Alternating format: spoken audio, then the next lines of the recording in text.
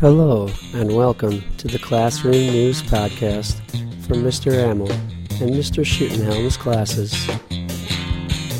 Opening and closing music for our podcast features a small sample of the track No Holiday by the Digital Primitives. Sit back, relax, and enjoy our show.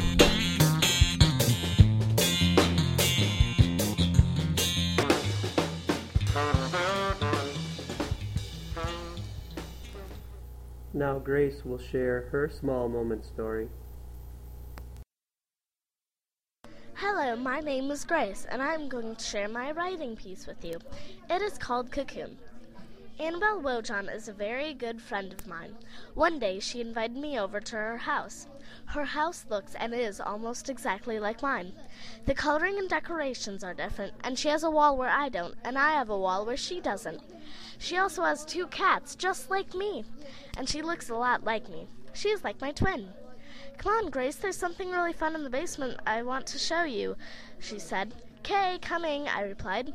In the basement, she had tied 2 sheets together and slung them across one of the rafters. "You sit in this sheet while holding this other sheet," she demonstrated for me. When I tried to hold one sheet and climb into the other, it got too difficult. My grip slipped and I fell. "I need you to hold this sheet while I climb in the other. I'm not as experienced as you are," I told her. "Okay," she said back. While she held one sheet, I climbed into the other sheet. Once I was in, she gave me the other sheet so that I was holding myself up. She twisted me up. I then understood why she called it a cocoon.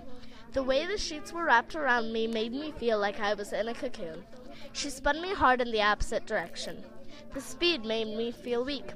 I really wanted to let go of the sheet, but I didn't want to drop, so I put all of my strength into holding myself up. I let out a huge, shrill, piercing, ear-splitting scream of joy, fun, and happiness. I was traumatized, but I came to my senses soon. 3 times the speed was so great that I would let go of the sheet little by little, and then the upper half of my body would fall out, and I would drop the few centimeters onto the floor. I would just lie there on the basement floor, laughing until tears came to my eyes. When I tried to walk, blackness clouded my eyes, and I had to grab something before I fell, waiting for my vision to clear.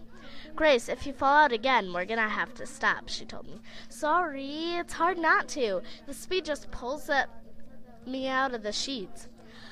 I was spun once more. I really wanted to let go of the sheet, but I didn't want to stop, so there I was with my head sticking out, my hair whipping back.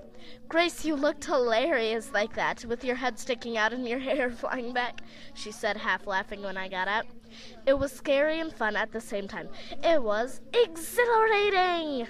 Bye, Grace Doll. That is all for today. Thank you. Bye.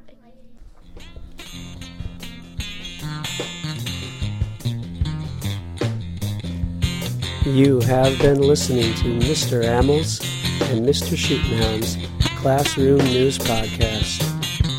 Thank you to all of those who worked on the show, and thank you to the Digital Primitives for providing the music.